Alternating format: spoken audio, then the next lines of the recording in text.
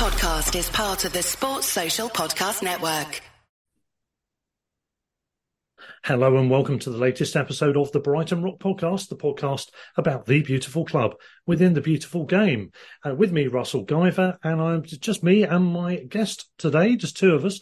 It is the gent, Mr. Raymond Wright. Hello, Raymond. How are you? Good afternoon, Russell. I'm fine. Sort of suffering a sense of disappointment and a bit of déjà vu after last night, but yes. Otherwise, fine. Talking, of course, about the Wolves game. We're going to be discussing that fairly soon, where we'll give our detailed analysis of what we think went wrong and anything that we thought went right, actually, as well. That's all coming up after we first heard from our men on the ground. Yes, our Manchester correspondents, or Greater Manchester correspondents, Nick and Alistair, were at the game. They were there. They did a little mini match day special for us, talking to another few familiar voices and giving us their opinions. So we're going to go to that first, and then you'll be back with us to hear our opinions after that. So hello and welcome to the Matchday podcast. This is Alistair and Nick speaking from Manchester, although we arrived in a little town called Wolverhampton, which you may have heard of, somewhere to the left of the Birmingham. And we're going to be doing a Matchday special today, and Russell's going to do a review as well, part 2, with the gent Raymond. And we're going to be thinking a little bit about our forthcoming match. The other thing that's been happening today, everyone who's been able to has been buying their tickets for Roma as well. So maybe we'll just quickly start there and then move on. We're My Albion Plus members, and even though we've got lots and lots of points from going to lots of away games, I don't even think we're going to get a look in today with about 3,500 seats. Potential of 5,000, but apparently the police have been trying to keep the numbers down. But there's going to be people with travel booked. I think there's going to be a lot of people in the middle of Rome. It's going to be interesting. You and I, Nick, we'd both like to go, wouldn't we? But it's not going to happen, is it? No, it's not going to happen. I don't think we'll get down to us anyway. I think the demand's going to be too high. I mean, it's frustrating that members don't get even a small allocation just to show willing, because people like us, we do travel around, don't we? We certainly do, and have done since the 1890s or 1880s or anyway, certainly since 1901 we've been travelling. I do feel like it sometimes. But we're not bitter, are we? No, we're definitely not bitter. But having said that, if you're a season ticket holder and a faithful fan, and you put the hard yards in, then I understand it's fair enough that you should be getting tickets. Anyway, we should put that to one side. So, but obviously the big news for us is that awful news about injury to Mitoma and Welbeck. And I think, haven't you got a best 11 of injured players that we can go through? Who are they? Well, if I go through what Andy Naylor has written on his injured... we've got 9... For those of you that have already abandoned Twitter like me, who got so fed up with it. But I can't believe how badly we've been affected by injuries, and we all thought it was all getting a lot better. And then you come to this game and you realise who we've lost. We've lost Mitoma, Ferguson, Welbeck, Veltman, Gilmour, João Pedro, Milner, Hinshelwood, and obviously March. I think everyone's forgotten we lost him. Yeah, well, he was out for the season at the beginning of the season, wasn't he? That's pretty much a team. And we're just lacking a goalkeeper and someone else to get injured, and now you've got 11 first-team players all injured. And so and this is what worries me a lot, actually, because we've come to this game thinking, actually, we should be, relatively favourites, I would have thought. But now they've come back into form. They're right behind us in the league, aren't they? I think we're on the same points, goal difference. Yeah. And we've lost pretty much Mitoma. I mean, when we went to see Sheffield, he was the difference, wasn't he? Yeah. And him and Adingra, they were amazing. Amazing. And also, the pair of them made Ferguson start to look good again. I know Ferguson's not playing tonight, but all these injuries, it's just so frustrating. Yeah. Sorry, I'm trying to remember now. Was Adingra available for Sheffield? I don't think he was. He was. What? Yeah. Goals. Yeah. Oh. Yeah. Do you know what? My mind is just gone. Yeah. So I think that's the frustrating thing for us. This, what I hope is our season doesn't grind to a halt because of these injuries. Yeah. Because you can just see us going out tonight because we aren't playing the strongest team we possibly could. And then we go into Europe and we've still not been able to play the strongest team we possibly could. Yeah. It's this frustration that we have been hit relatively harder by this injury setbacks than pretty much any other team. And Liverpool were complaining at the weekend about how many injuries they've got as well, and what a young team Liverpool had, when actually much as I really dislike them as a team, Chelsea actually had a younger team out than Liverpool did, but Liverpool were getting all the plaudits for having a young team out of the weekend as well. Yeah, but I don't think enough's been made of our injury crisis, setback, whatever way you want to describe it, because, I mean, losing João Pedro now, was it? He's a big loss. Big loss. I mean, he, just as he hits form, he gets injured. Until he comes back, brilliant on the day he comes back, we lose him. And it's so frustrating. That's what worries me about tonight's game, is that we probably aren't the favourites for this one. I would put Wolves as favourites. Yeah, I agree. If we get a result here tonight, it'll be one of the results of the season. And I mean that. I mean, if we can get through this round, I'd absolutely put us on for getting to the final, because this is going to be the hardest game, I think. Because before kick-off, we're going to know who we're playing for a place to play against as well in the next round, aren't we? Because the draw's at 7:00 tonight, so we should know going into the ground. Well, we might already be in the ground by 7:00, probably not. But yeah, we'll know who it is that we should be playing. But yeah, it might all be by the by, really. And the other thing that's against us tonight is, we're playing it on a Wednesday night. We're playing it on a night. It's terrible for the away fans to get to. We haven't sold out our away end or away side, whichever way you describe it. Yeah. So the actual support, although it'll be great again, it won't be like it would have been if it had been played on a normal Saturday. Reminds me of being back at Preston, and we're going to be cheering a black cat as it walks onto the pitch. And I suppose in the worst case scenario, that we could be doing that anyway. Yeah, but I mean, they have put out a potential side that we could play. And you look at it, and obviously the goalie doesn't really matter, because I think they're both as good as each other. Back line is pretty strong. Van Heck, Duncan Webster, probably. Yeah. I mean, Igor. I think Igor was injured as well, wasn't he, at the weekend? Yeah, but I think he's all right. To play. So it's not a weak back line, is it? No. I mean, Webster's a bit iffy sometimes. Then you got Lamptey, Gross, Belieber, and Adingra flying. Lamptey and Adingra up the wing. Possibly Buonanotte and Lallana, and then Fati. But there's no out-and-out striker there, is there? No. I mean, you can see goals coming maybe from Adingra, not from Lamptey. I don't remember. And maybe Gross, Belieber, possibly Buonanotte. Yeah. But yeah, and then of course subs. You've got, I suppose, Estupiñán, Moda, Igor if he is available. Whether or not Barco would be playing, I don't know if he would be on the bench or whatever. I mean, I don't know if you watched the Blackburn game last night. There were two Brighton loanees playing, right, and they played really well for Blackburn. Well, Van Heck got a lot of work when he was there, and actually I've got a friend who's a season ticket holder there, and he really rated Van Heck, and then didn't hear of him for a season, and that was basically now he's fully back, isn't he? And this season doing really well for us. Yeah. So I mean, if those young lads come on, O'Mahony, Baker, Boatti, if I pronounce that, Popion, this is their chance to shine if they have to come on, isn't it? And actually make a name for themselves. In his press conference yesterday, I don't think he's going to play Barco unless he really has to. He keeps talking about how he's not ready yet, and it's a physical league, and there's a lot to prepare him for, and all those different things and sort of caveats that he looked. So, I mean, you were saying that Roberto De Zerbi, he almost looked a bit deflated in the news conference. He looked. My interpretation was he just looked fed up, and he just must be a kick in the nuts for him when he loses one of his best players. Yeah. Well, you've got all your plans, and you're planning on playing around, and that's what you're working with. But then it all just goes to. But he did say all the right things after that. He says, we're going to win, because he's got, we've got 3 big games coming up, haven't we? Yeah.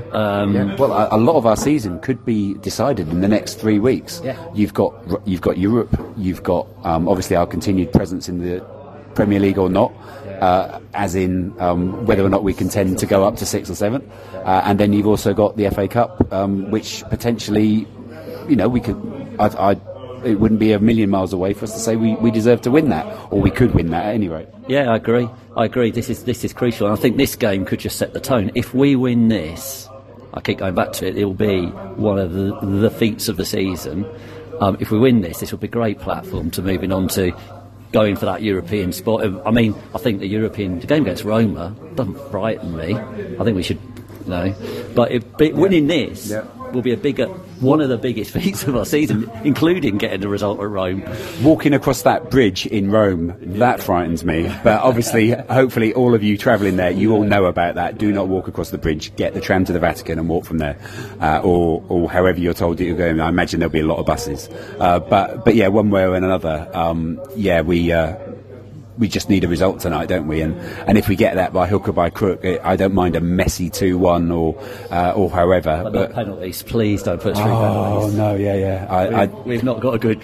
We've not got a good track record with penalties. Well, I don't know. Well, I remember Adam Virgo and the glory, as we went into that semi-final. I have never seen us live with a penalty shootout. No, I was watching that on the telly, and that game we'd already given up on. But yeah, anyway, that's a few eras ago. I don't think our hearts could survive penalties tonight, but.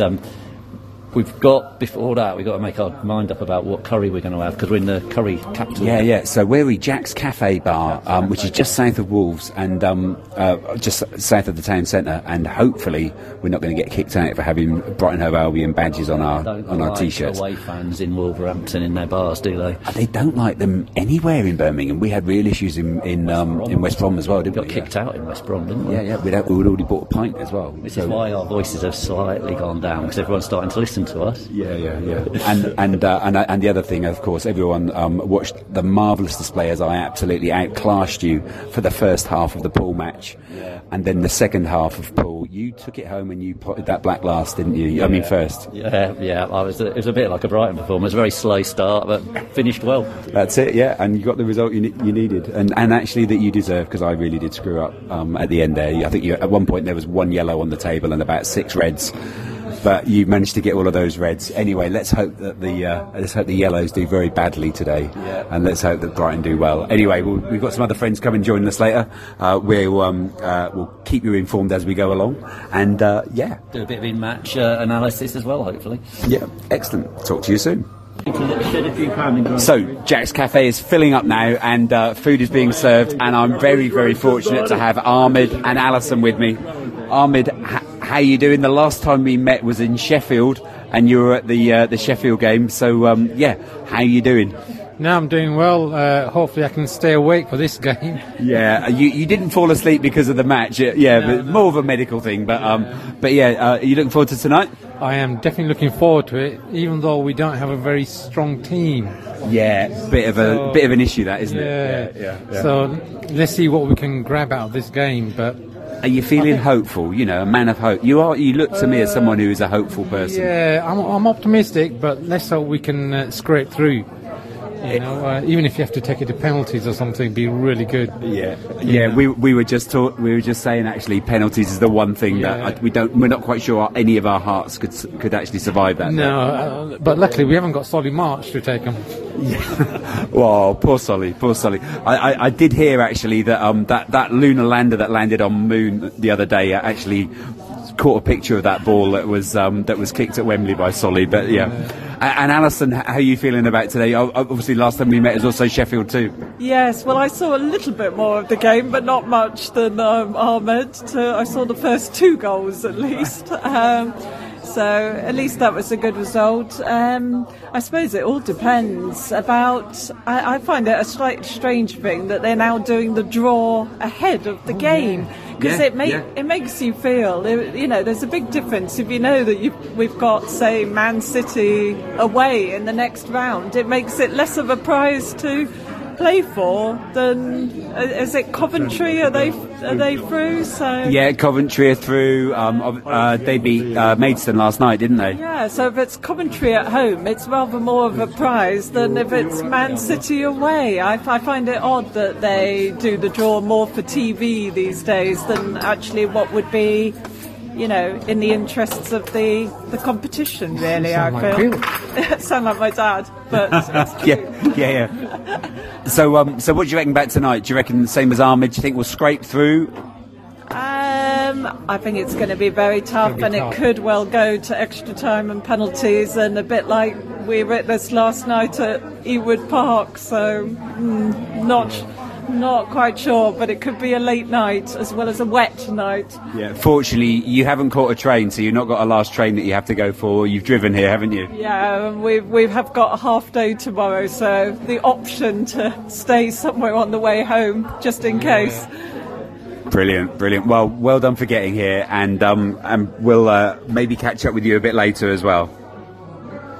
So the last time we were talking, Andy Wedgie, who is a good friend of the podcast, we managed to bring home 3 points from Sheffield in the FA Cup, which means that we're playing here tonight in Wolves. What's your feeling about tonight, and how are you feeling about everything? Well, have you brought your boots? I have brought my boots. I'm hoping I've just received a text message from BHAFC. Yeah. And I honestly thought it was the kit man saying, Wedgie, have you brought your boots? But it wasn't. It was just BHAFC saying, your window is now open for a Roma ticket. But I do have my boots, yeah. And do you have your ticket?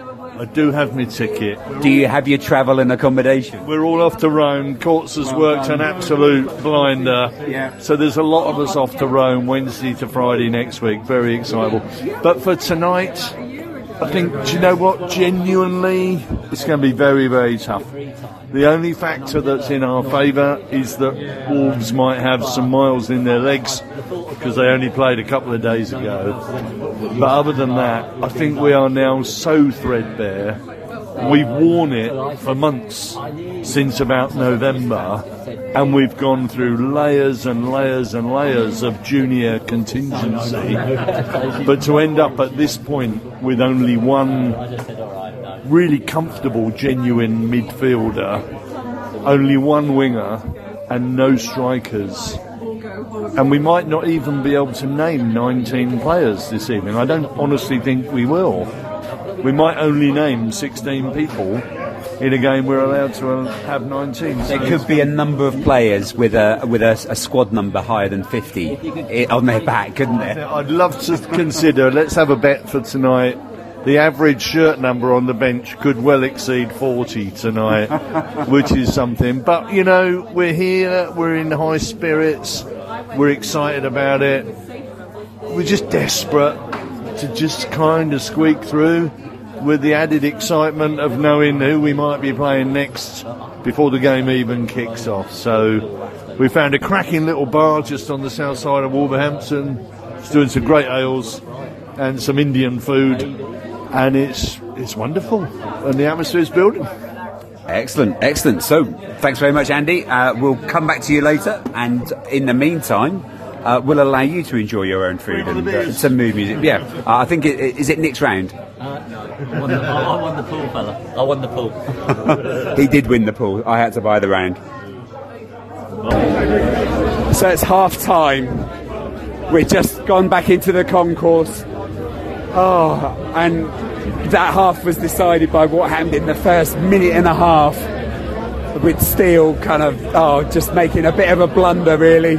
And then, of course, everyone around us started saying, why do we keep swapping keepers and why do we keep doing that? But then actually we played really well. I thought Igor's playing pretty good. He's done a lot of saves. There was one little bit there from Pepignon towards the end there where he managed to get the ball as he was going towards Steele. But yeah, it was a half where we looked really good apart from the first 2 minutes. I mean, how often have we seen that watching Brighton, us shoot ourselves in the foot? Yeah. In the first bloody minute. In the first minute. It looked like a Steele blunder, obviously, but it looked like, I thought we should have cleared it even after he dropped it. We still didn't clear it. No, we could have cleared it better, yeah. It looked like we should have cleared it, but like you say, but Igor, you know, on the positive side, we've looked all right since then, haven't we? We've made plenty of chances. I think we've had 4 or 5 clear chances that really some should have been on the end of, or they should have been more on target. Yeah. I think we'll wait and see what the telly looks like, but I think but what I'd like to say is, poor old Poupion on that right wing. He's completely isolated, and he's not being passed to nothing. No one. It's almost like you're not one of our gangs, so we're not going to pass you. Like they've not played with him before. They don't trust him. or they're not used to plousing to him and they don't have confidence that he's going to take it up if they send it his way anyway. I know, I just feel so sorry for him. He's waving and wagging his hands. You can see him in the far corner. They're all ignoring him. So, there's fingers crossed he gets the ball and he blasts one into the top right-hand corner or something. But I really feel for him. It's a bit like when I used to play football and I was the last one to get picked with my back against the wall in the sports hall. Yeah, it's like that, isn't it? But Igor has been immense in this half. Yeah. Absolutely immense. And Buonate's looked good going forward. In fact, he's got a few through. Estupinian, he's looked okay as well, hasn't he? Yeah, it's all come from this left-hand side, hasn't it? Yeah. And like I say, if it hadn't been for the blunder, I think, I'd love to know the stats, but we must have 60-70% of them possession. I'll have to try and get hold. It's hard getting mobile signal, obviously, in a stadium, but we'll have a look. Yeah, that is. But no, fingers crossed we don't shoot ourselves in the foot again early in the second half. We can come back into this. I feel positive. If only we can just have a goal scorer, someone who can put it in the net. That's the problem, isn't it? Yeah, I mean that header. It looked like that shows a clear opportunity. That header. Again, we're not in a good view, are we? Haven't got the greatest view from our side on. And you forgot your glasses as well, Nick. I got my glasses, so it's all a bit of a blur. But yeah, apart from that, no. I think the one shot that was absolutely on target that I remember was Pepillon's. That was just a really lame tap. That was either it wasn't a cross and it wasn't a shot. Yeah, which may show a bit of nerves, may show a bit of confidence, rabbit caught in the headlights. But yeah, look, let's be positive. It could have gone all very, very pear-shaped for that first 5 minutes. We've come back. We're looking reasonably confident on the ball. Just need to knock it in the back of the bloody net. Take a shot sometimes as well. Yeah. Attack being the best form of defence in that sense, isn't it? Not play that extra pass. They always do that, don't they? Or give them the time to regroup and everything before we then get back onto it. They've been very slow at taking the ball, taking kicks and throw-ins and everything. Now that they're a goal up, they're sitting on that, aren't they? Yeah, and maybe that's a good thing I've said to you. Yeah, that's hopeful for me because it looks like they're just basically defending that 1-0 lead. Yeah, and if they drop deeper and deeper, and I've said to you before, you can score too early in a match sometimes. Yeah. And maybe that's, hopefully that's the thing we can hold on to as well. Yeah, and other cliches. Yeah. Excellent. Well, we'll catch up with you sometime in the second half. So it's 85 minutes played of normal time. We're still 1-0 down. We've watched the debut of Barco, and it's we haven't really looked like scoring all night, have we? It's just been so frustrating. A frustrating night. And they got a corner now, haven't they, as well? And now their crowd have made a good atmosphere going around the ground. It just feels like it's only going to go one way, really. Yeah. I mean, we've been trying to score this wonder goal by threading it through the eye of a needle. It just hasn't worked. So, yeah, I mean, they deserve this because they've just defended so well. No way. Every time we've had the ball, they've been back two rows of 4 and 5, and they've got their third corner of the night. I think we've had plenty. Oh, and are they going to score? First time Steele actually grabs it in his hands, and it's the 87th minute almost. Yeah, first save of the night, isn't it? So it's been down this end all day, hasn't it? I mean, this second half we've been all over them, but no final product. Every shot has been blocked or just hasn't even made anything of it. Hang on! Oh, there was a shot there. Right, it's going to be a bit frantic now, isn't it? It is. It's going to be really hectic. Well, we'll see how it goes. Hopefully we'll be in a very different mood in a few minutes.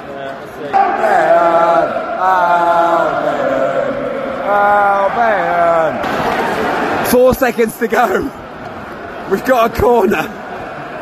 Oh, my life. It can go in off his arse for all I care. It's got to go in. They've just been defending for basically 88 minutes. Here we go, and...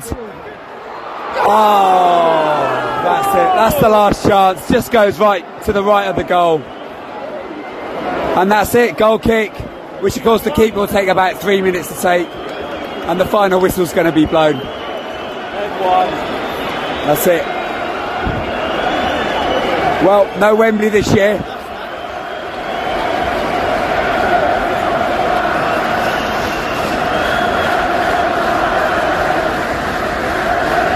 I'm afraid this is all Wolves fans you can hear right now.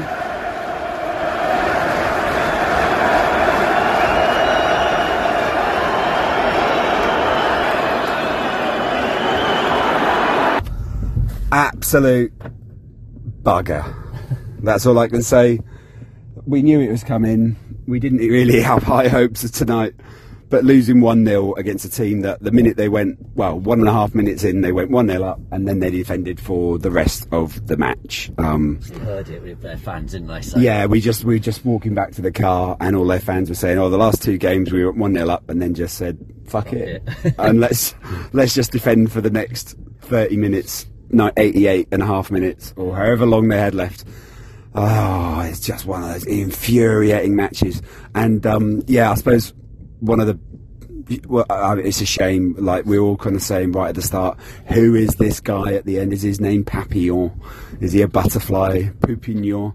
And it seemed that all of the other players on the pitch thought the same as well for the first half, because no one passed to him, and it seemed to be that he subbed off at half time. Yeah, subbed off at half time. He got done for the first goal apparently. Although I didn't notice that, and we haven't seen any replays yet. We're literally just driving away from the ground now. And it's just infuriating, and we don't even want to have the radio on because we don't want to hear gloating Wolves fans, and we don't want to hear moaning Brighton fans, and now we're about to have a moan, aren't we, Nick? Yeah, well, all I can say is we beat ourselves in that game, and we had, I know it wasn't 80%, it felt like 80% of the possession, but we just threw it away. I literally threw it away in the first half, didn't we? Well, Steele seemed to throw it away, and again, this will open up the debate. Should we be rotating keepers in the way that we do? Are we just shooting ourselves in the foot every time we do that? And Steele definitely looked incredibly nervous in that first half. He seemed to look a bit better in the second half. There was a couple of good gets that he got. But he didn't have to do anything, did he? Second half, he just was a spectator. I mean, he maybe had one shot to save. They hardly attacked in the second half. There were 1 or 2 little bursts that they had, but we seemed to shut them down most of the time then. So many chances as well that we had, but we just didn't make any of them stick, and we just did not look like scoring at any point tonight. Right, and it was they looked to try to score this usual wonder goal that we can never score, where we try and walk into the back of the net. It feels like that's been Brighton's style since the 70s, where we try and walk into the net and we never do. Well, since Potter anyway. Well, no, I just feel it's like we've always been like that. Sorry, I'm just going to... It's a bit of a tricky right turn here, going round the roundabout here. So you do appreciate... I'm the one who is holding the phone today, and Nick's our chauffeur tonight. Yeah. Well, but, you know, you've got to... Let's take a step back and think about it. We were hugely lacking in firepower tonight. Yeah.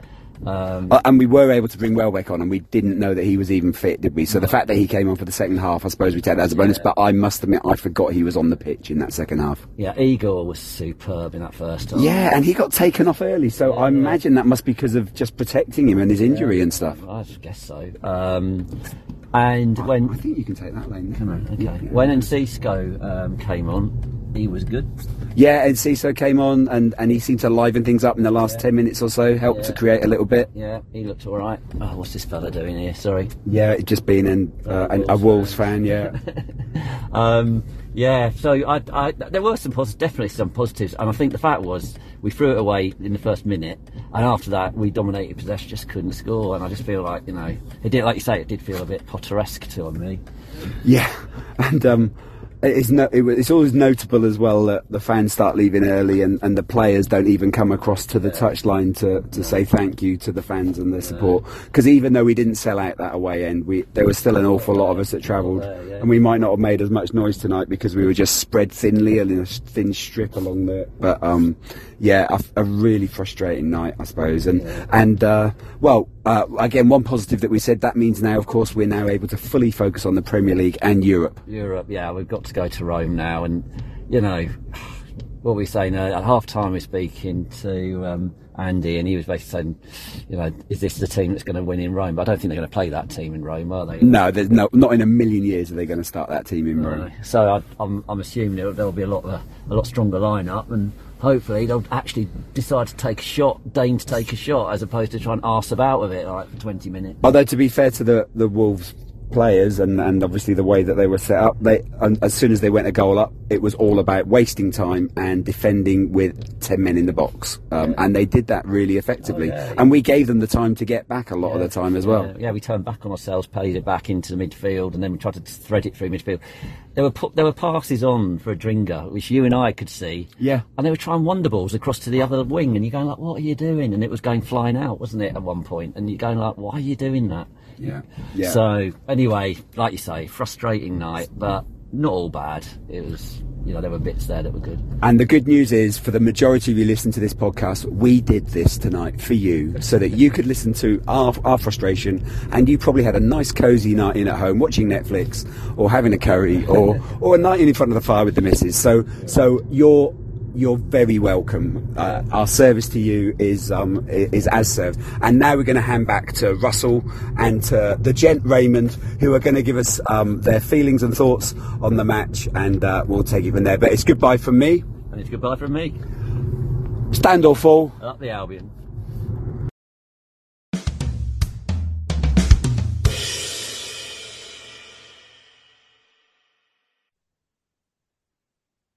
So there we go. Thank you very much to Alistair for doing his classic Northern away day match day special subbing in routine for us. Much appreciated as always, and also to his companion, our good friend Nick, as well.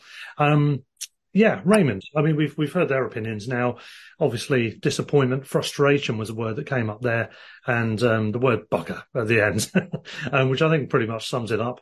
Frustrating, not least because before the match we got the perfect draw, literally, and by some distance the best draw we could have on paper, which was at home to Coventry, should we get through. So doubly frustrating to miss out when I felt that we could get at least a third semi-final campaign underway here, and maybe further. That's disappointing, of course. But what did you make of it all? We were watching at home, weren't we, on our TV screens? Your thoughts on it overall? Well, the first thing I have to say is that with the Cigars Over London crowd, I went up to try and field people at the Duke of Sussex pub, not named after the current Duke of Sussex, by the way. And unfortunately, there was nobody else there. We went with an iPad to link, but we couldn't use the iPad to link in because it was on BBC iPlayer. So we waited till just before 8, rather, and we left. So the result was I got in and got the TV on, started watching the match from the 7th minute, by which time we were 1-0 down. Which obviously wasn't exactly good news. But as Chris Jonas said, it was probably a good thing to miss. Unfortunately, that didn't mean to say that the score changed just because I'd missed it. Sadly, because if that hadn't counted because I'd seen it, then it would have been 0-0. So that was a great shame. And a cute observation, but not a useful one, from Chris Jonas. Having said that, I didn't know what a sort of horlicks of accidents and mistakes it was that led to that goal. Obviously, the Wolves player slipped Van Heck, who slipped. And the surface seemed to be quite slippery because I noticed players on both sides were losing their feet. Yeah. So I'm not sure that that's helpful. And obviously Van Heck slipped a bit there.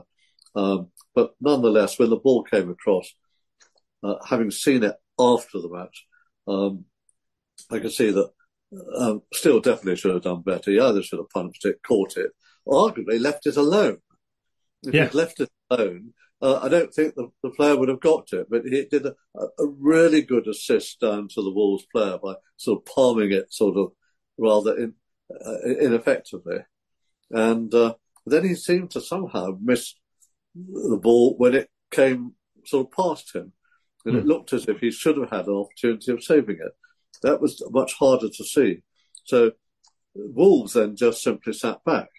I'm not saying they didn't pressurise us with 3 or 4 players further forward, but they actually got back very quickly. They weren't slow to foul us, either just in our half or around the halfway line, so they could reset. And in the first half alone, they gave away 10 free kicks to R4, and that, in a sense, sums it up. we ended up with 72% possession in the whole game, 69% first half, so obviously around 75% second half. So they did what they had done at the Amex, which was sort of very disciplined, controlled defending, don't give much away, don't dive in stupidly. I think perhaps we were once or twice slightly over-ambitious, trying to do little passes through the wall of defenders. Having said that, we did have 18 shots all told. The bad statistic was we only on target twice. We had 6 block shots, so it's difficult to know that those would have been on target as well. So it was that ineffectiveness in terms of the end product, not for lack of creating the chances. We had 18 shots.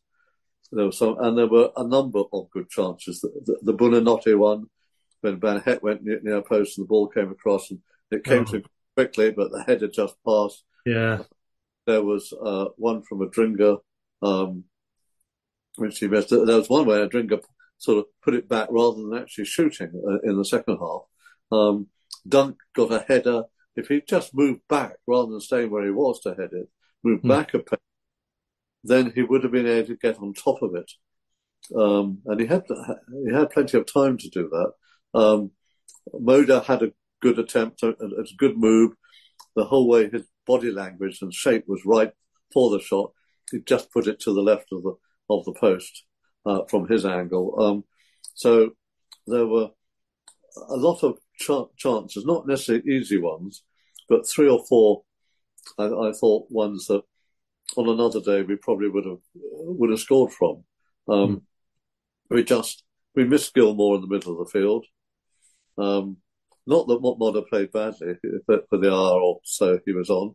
I thought actually he looked, first time I've seen him look back closer to what he used to be before his injury. Yeah.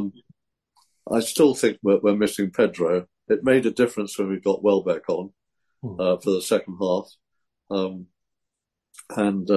Obviously, Roberto felt he could only get a half out of him.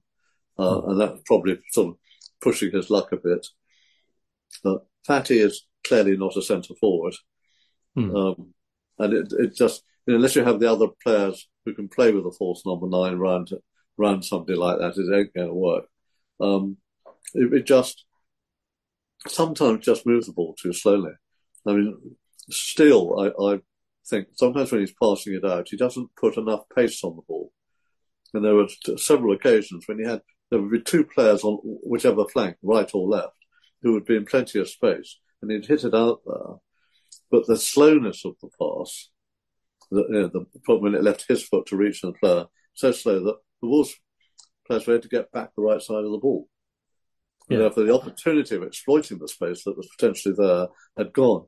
And as I can't remember who it was who pointed out, but on Sol today, that what Schmeichel used to do at Manchester United was to get the ball and run to the front and throw it out quickly. And if Steele was doing some quick throws, it just might have been able to get him behind them. We didn't do any, on the official stats, there were no counter-attacks by Brighton. Yeah, well, I think interesting points there. And I think that last one in particular, I think the reason we didn't get many counter-attacks is because Wolves are a very clever team. I really like them. I think they're an excellent side. It's not the most exciting to watch, but they are rock solid in defence. They're incredibly good defenders.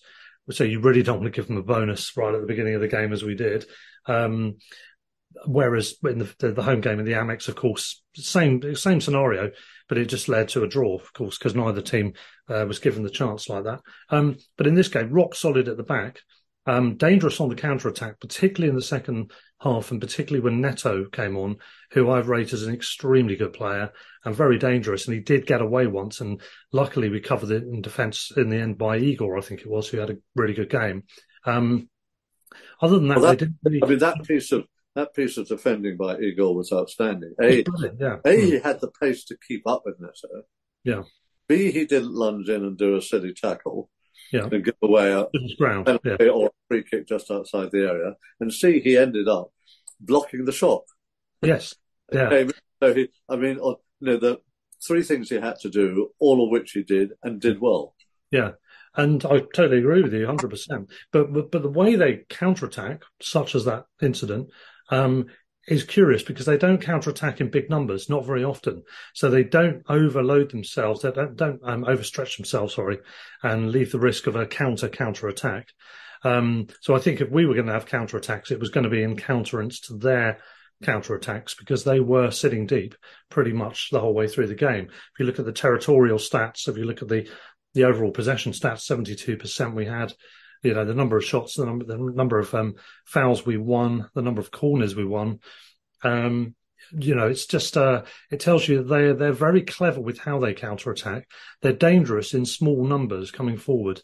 They don't, as I said, they don't overload and leave themselves exposed, which I think is part of the key to why Gary O'Neill's got them playing so well. They've lost 4 of their key players. And then he's come in after the pre-season, just after the season started. Total disaster scenario. I think he's manager of the season so far, coach of the season. Other people you could argue, but I think he's top of that because he didn't have the pre-season. The key players have been lost from the team, and he's managed to get them into a position where they're striking distance away from European places. They're just in behind us now. I have to say they've been lucky with injuries. They only had Cunha injured in the run-up to this game. I know Hwang went off injured, and that might be quite serious. But they haven't really had an awful lot of injuries, which is a mixture of luck, and it's also a mixture of circumstance because obviously they haven't had a European campaign, which we've had. So they've had less games, which will have been one of the factors involved. But then they've probably got a smaller squad, I think, in terms of what they would call first-team squad. So, they've probably been a bit lucky in that regard. But notwithstanding that, I think he's done a brilliant job.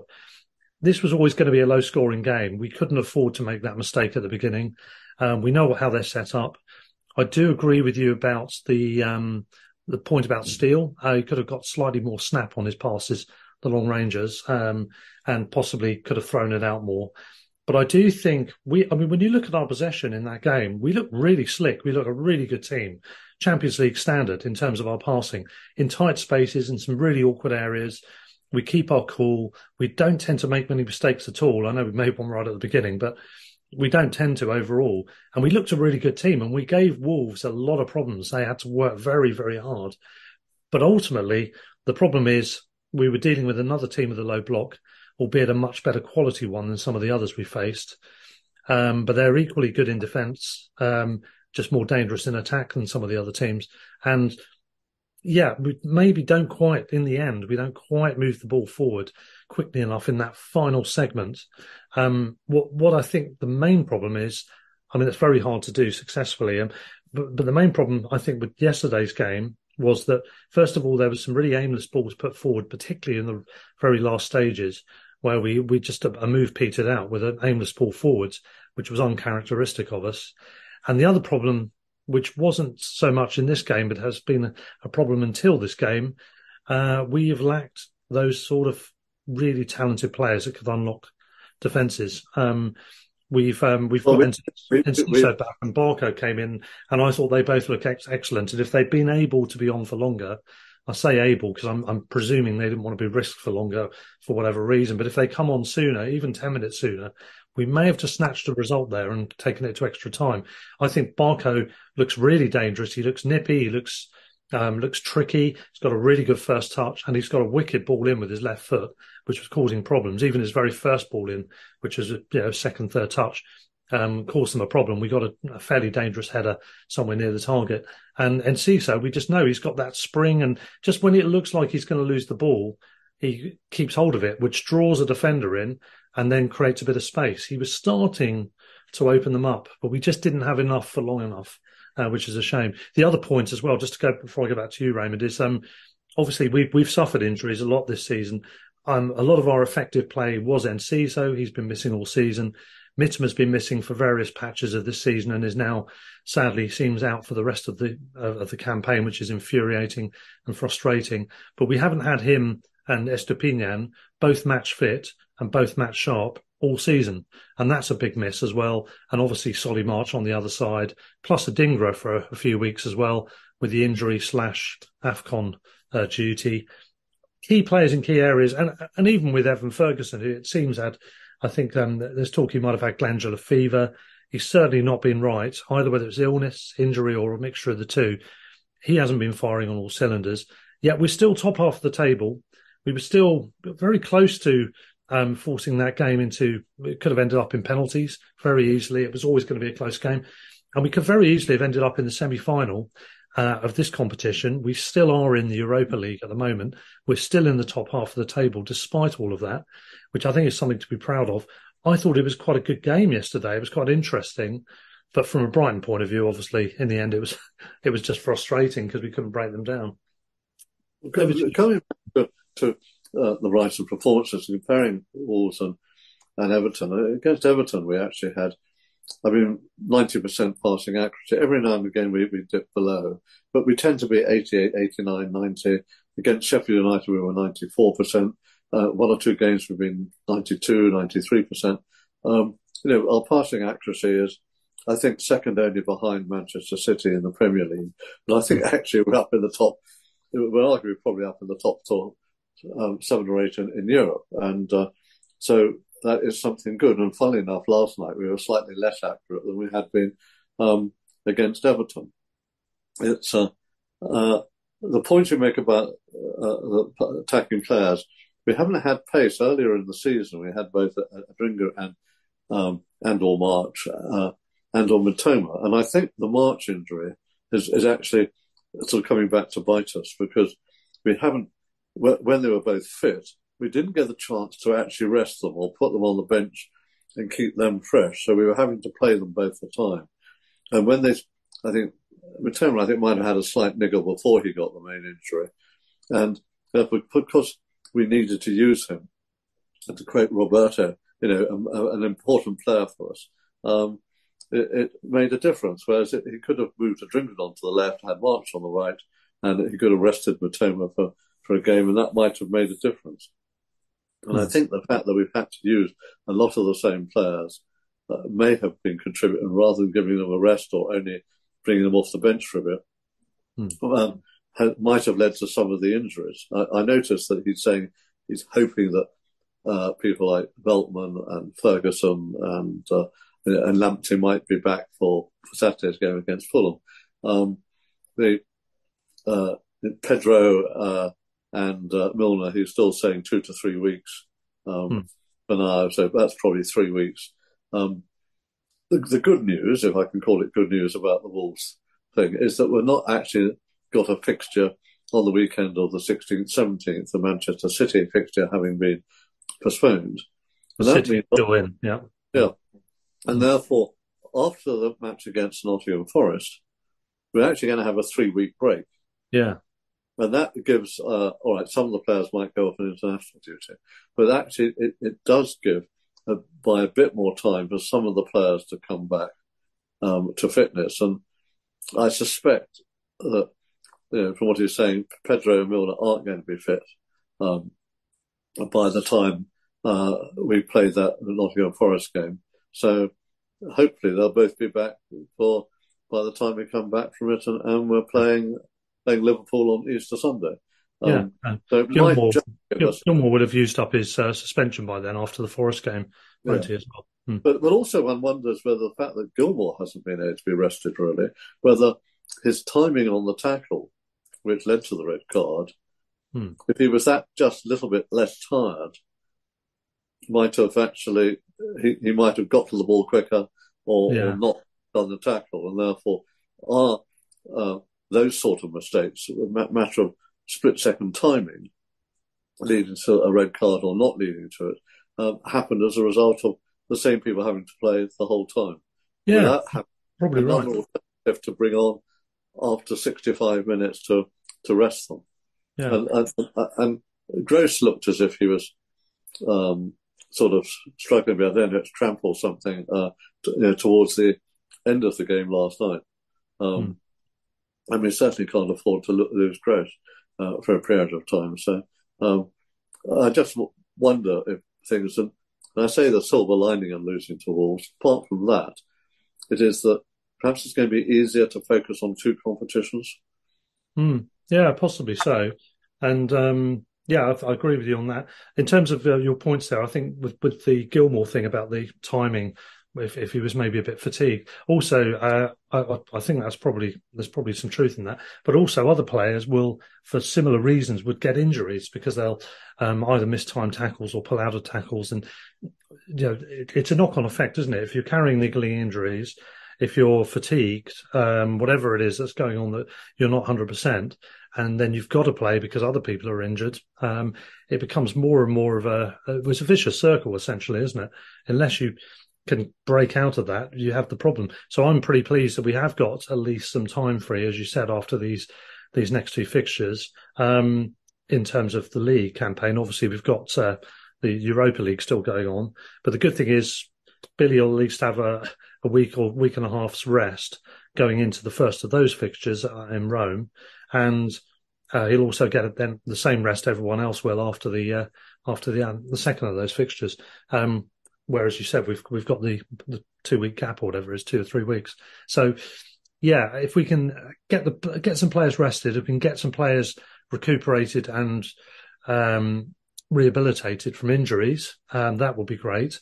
I do think we've done well, all things considered. We have been a bit unlucky with some of those injuries. You can argue that maybe we could have had even more greater depth in the squad to cover certain areas at certain times. But anyway, in terms of the Wolves game, just the lineup, Steele was in goal again for this one, as we know, because part of the mistake for their goal. Van Hecker, Duncan, Igor as the back three. It was pretty much a 3-4-3, wasn't it? With Pupion playing as a right-sided sort of midfielder / wing-back, Estepinian doing the other thing on the left side, Moder and Grosh in the middle, and then up front we've got Buonanotte, Adingra, and Fati, as you said, Fati playing seemingly as a centre forward. I think it was more about the replacements. We've already mentioned some of it, of course, at this already so far. Welbeck coming on at half time for Pupion. I felt he was struggling really. It was a mixture of finding his feet in the game and maybe not getting much of a supply line from his teammates, which I suppose comes. Are you talking about Welbeck? Well, Pupion coming off, I'm talking about, yeah. But Welbeck, of course, replaced him.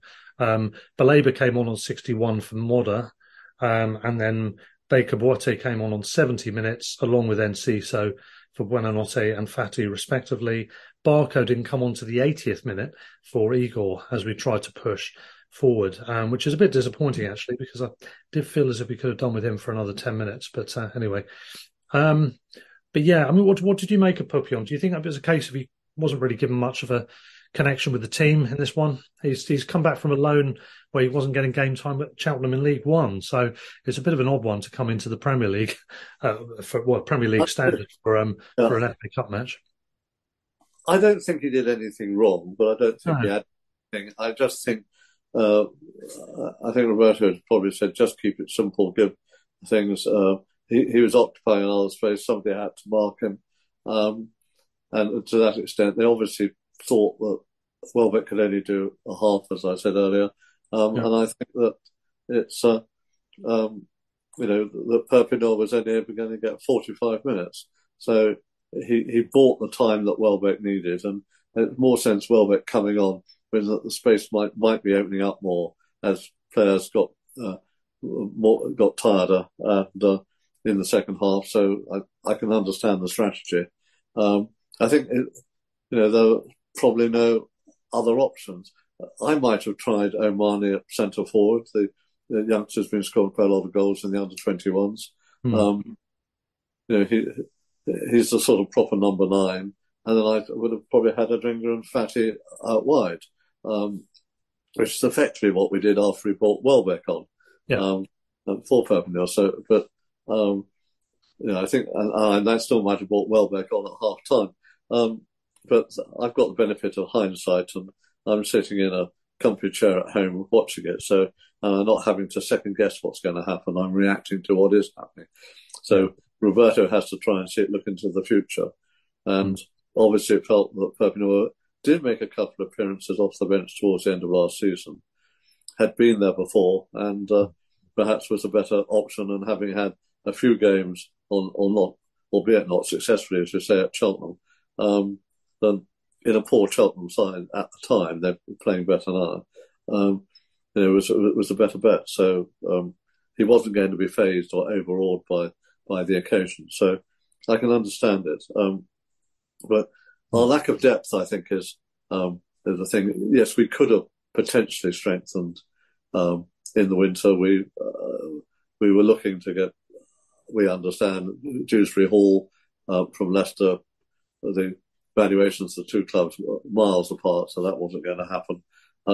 We, I think, considered Gill on loan from Spurs, the Spanish player, who I think would have been helpful in giving us another wide player who could play number 10.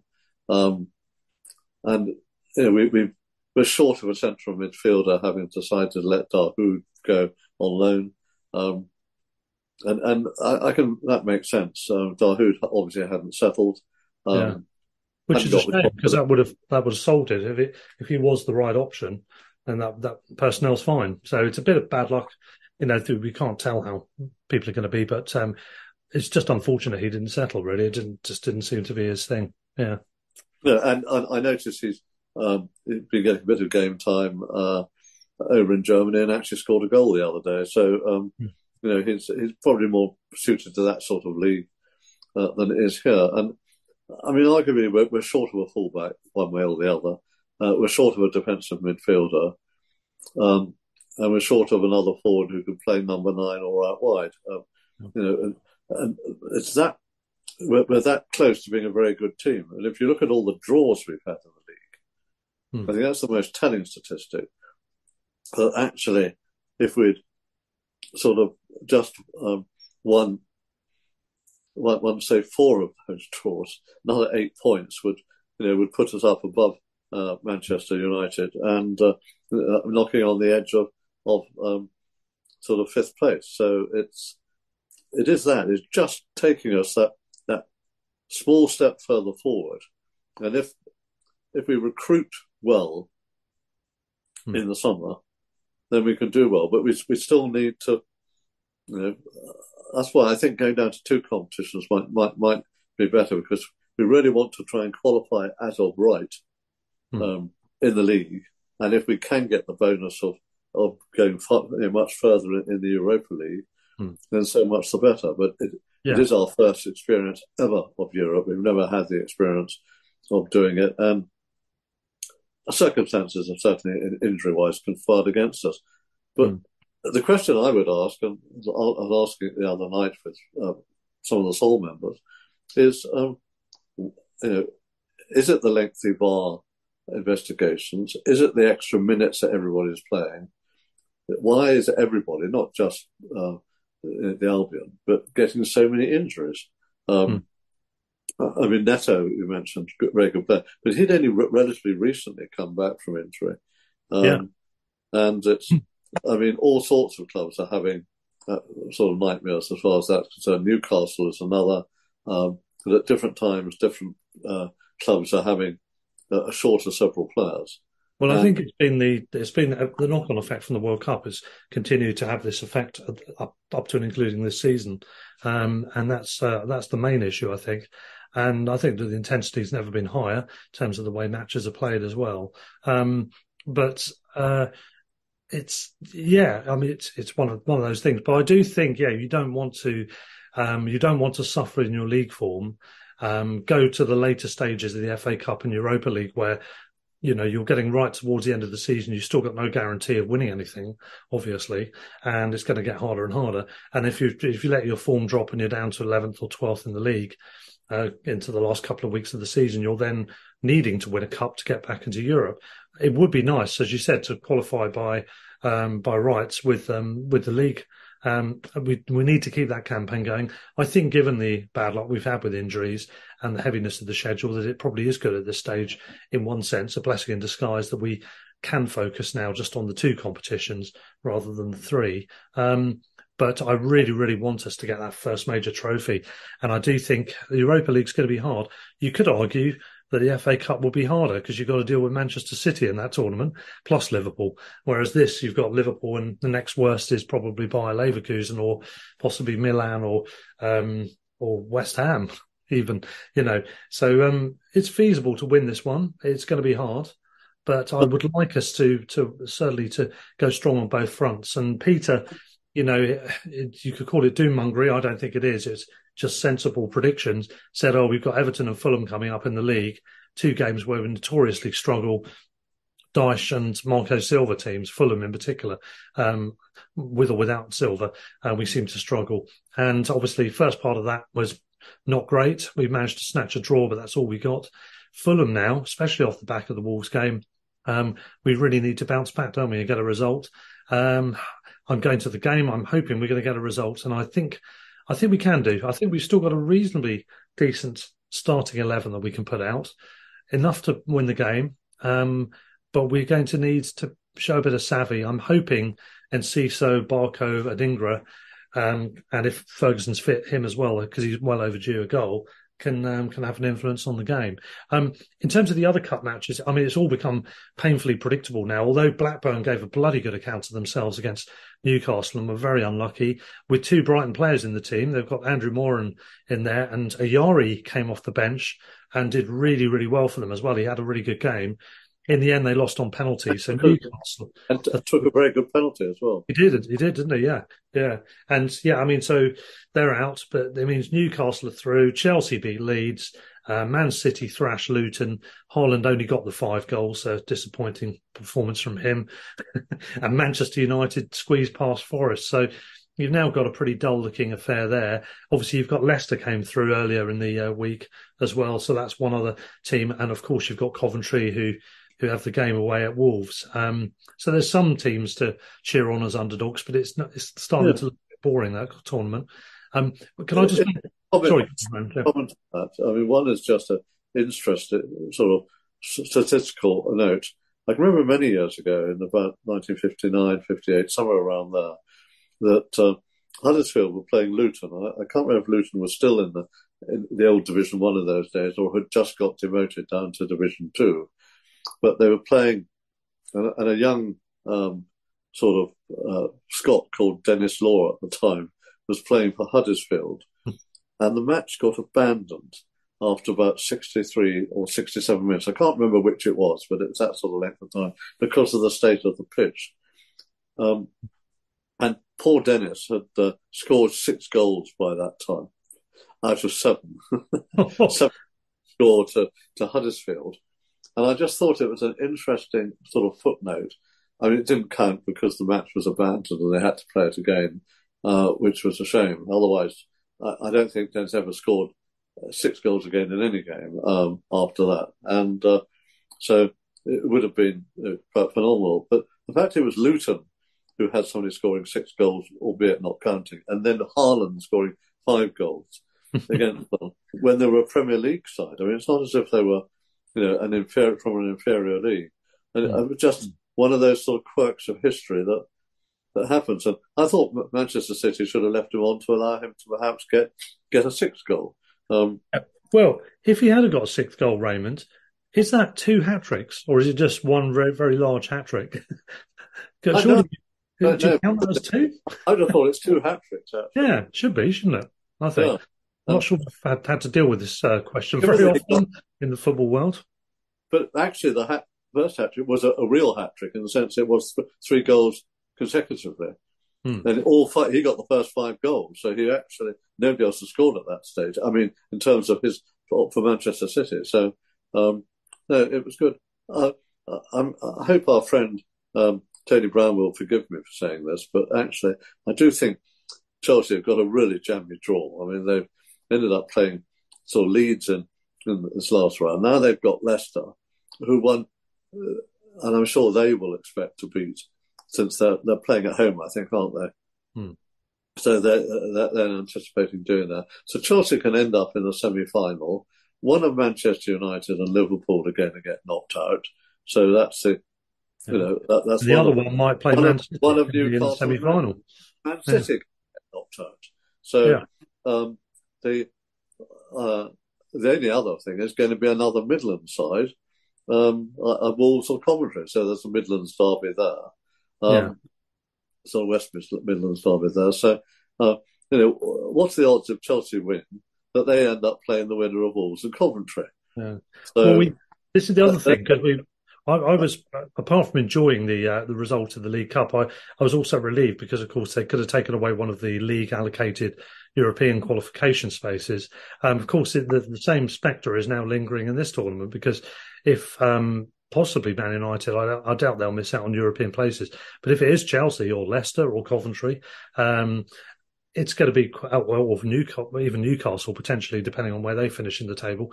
They could be snatching one of the European places through the Cup route, which would be rather annoying. So, yeah, I mean, I don't think they'll win it, Chelsea. I think Manchester City will probably win this tournament, particularly as Liverpool and Man U have to play each other.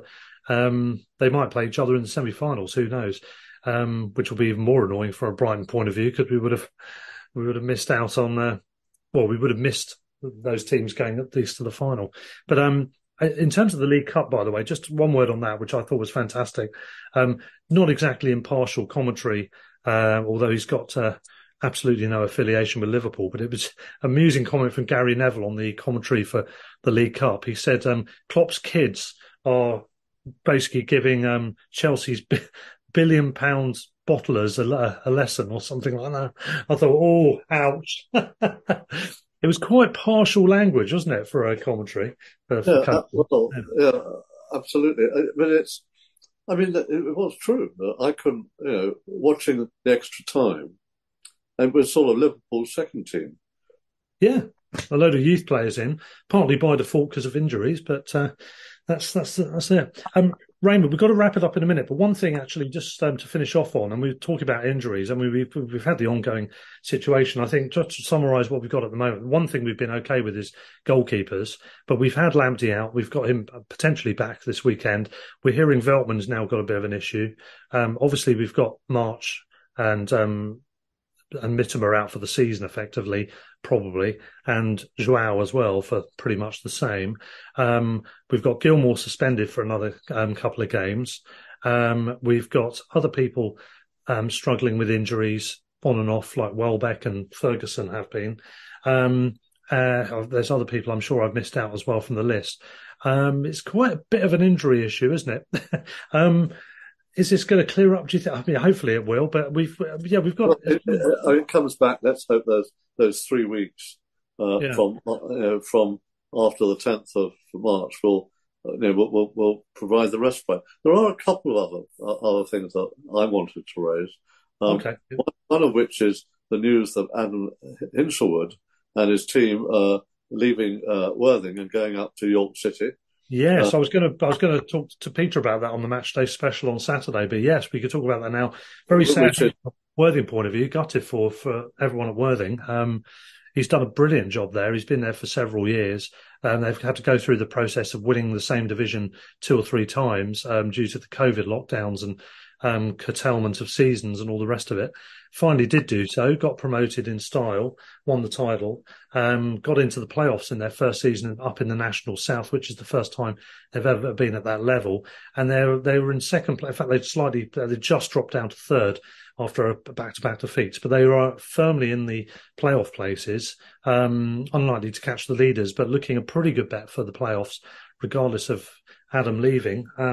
But it must be a gutter for them to lose a player at that time. To lose a coach at that time in the season. He's gone up to York, which is the division above the National League Prem, where they are just teetering on the brink of the relegation zone. Yeah. Yes. It would be ironic if Worthing went up and they came down, wouldn't it? Yeah, well, that's the risk, isn't it, with something like that? But I do think he'll probably turn it round for them. I think they're sitting a little bit slightly below where they probably should be, York. They're a good club, good fans, new stadium nowadays, and they've only got up into that division fairly recently, I think the last 2 to 3 years. And I think he'll do a good job there. It's an interesting appointment. Wish him the best of luck, because I've got no gripes with York City.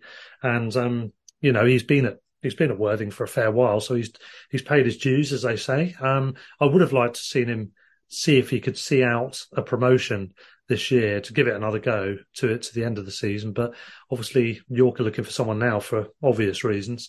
So yeah, that's. I mean, one of the reasons I'm sorry that it happens now, that he'll be that little bit further away from young Hinshelwood. I knew you'd say that. having quite possibly.